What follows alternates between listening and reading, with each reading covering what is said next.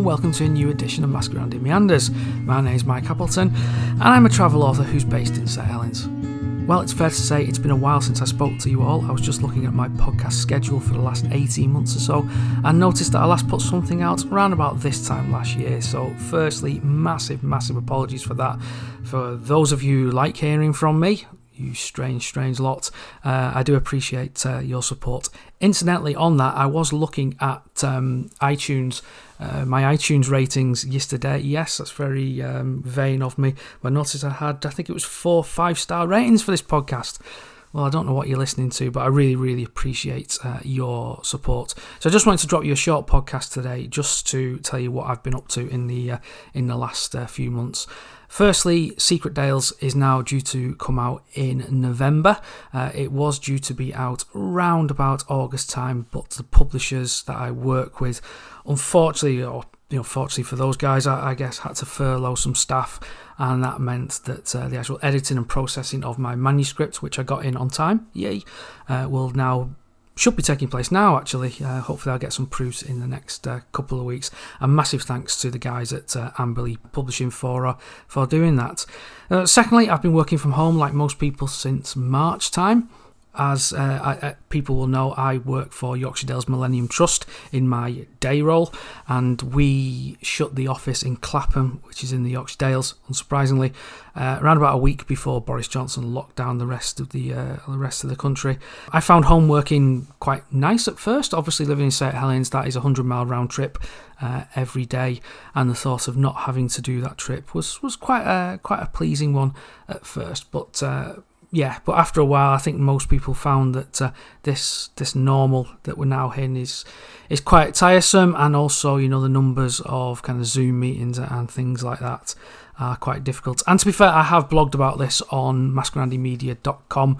The biggest thing that I found is that being 50 odd miles away from where I work has meant that I've had a real disconnect with what I do, and that is something that you cannot replicate with books, with videos, with online presentations, with Zooms. It's just not possible. So I have tried to get out and about in the local area, and if you've been following me on Instagram, again, that's at Masquerande, you'll see various little trips and snippets of the things I've been up to.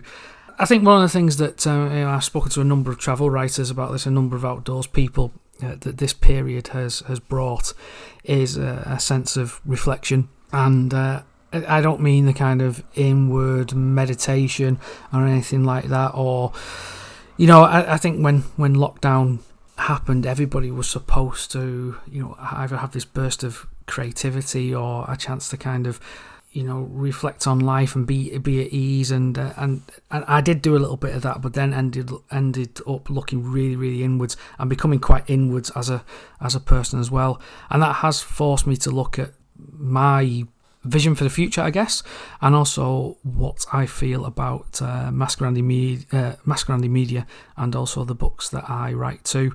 I was adamant that Secret Dales would be which is going to be my 10th book, would be my last book.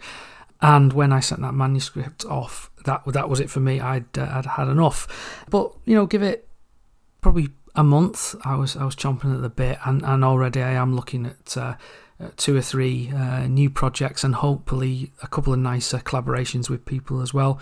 Unfortunately, I think most writers find this, once the writing bug has got you, it is very difficult to shake it off, and to be fair, you don't want to shake it off. So firstly, I've got to really thank Philip Bell at Beachy Books for his wonderful podcast on where do you find your muse when you're feeling like shit. His words, not mine. I've paraphrased a little bit, but the swear word was definitely included in his podcast, and I found that quite interesting about how he lost his muse and then he found it, and how he's looking forward to the future. So thank you very much, Philip. I guess what I'm trying to say is that Masquerande Media, or kind of my output of work, has kind of slowed up a little bit because of perhaps looking too inward at what I wanted to produce, if that makes sense.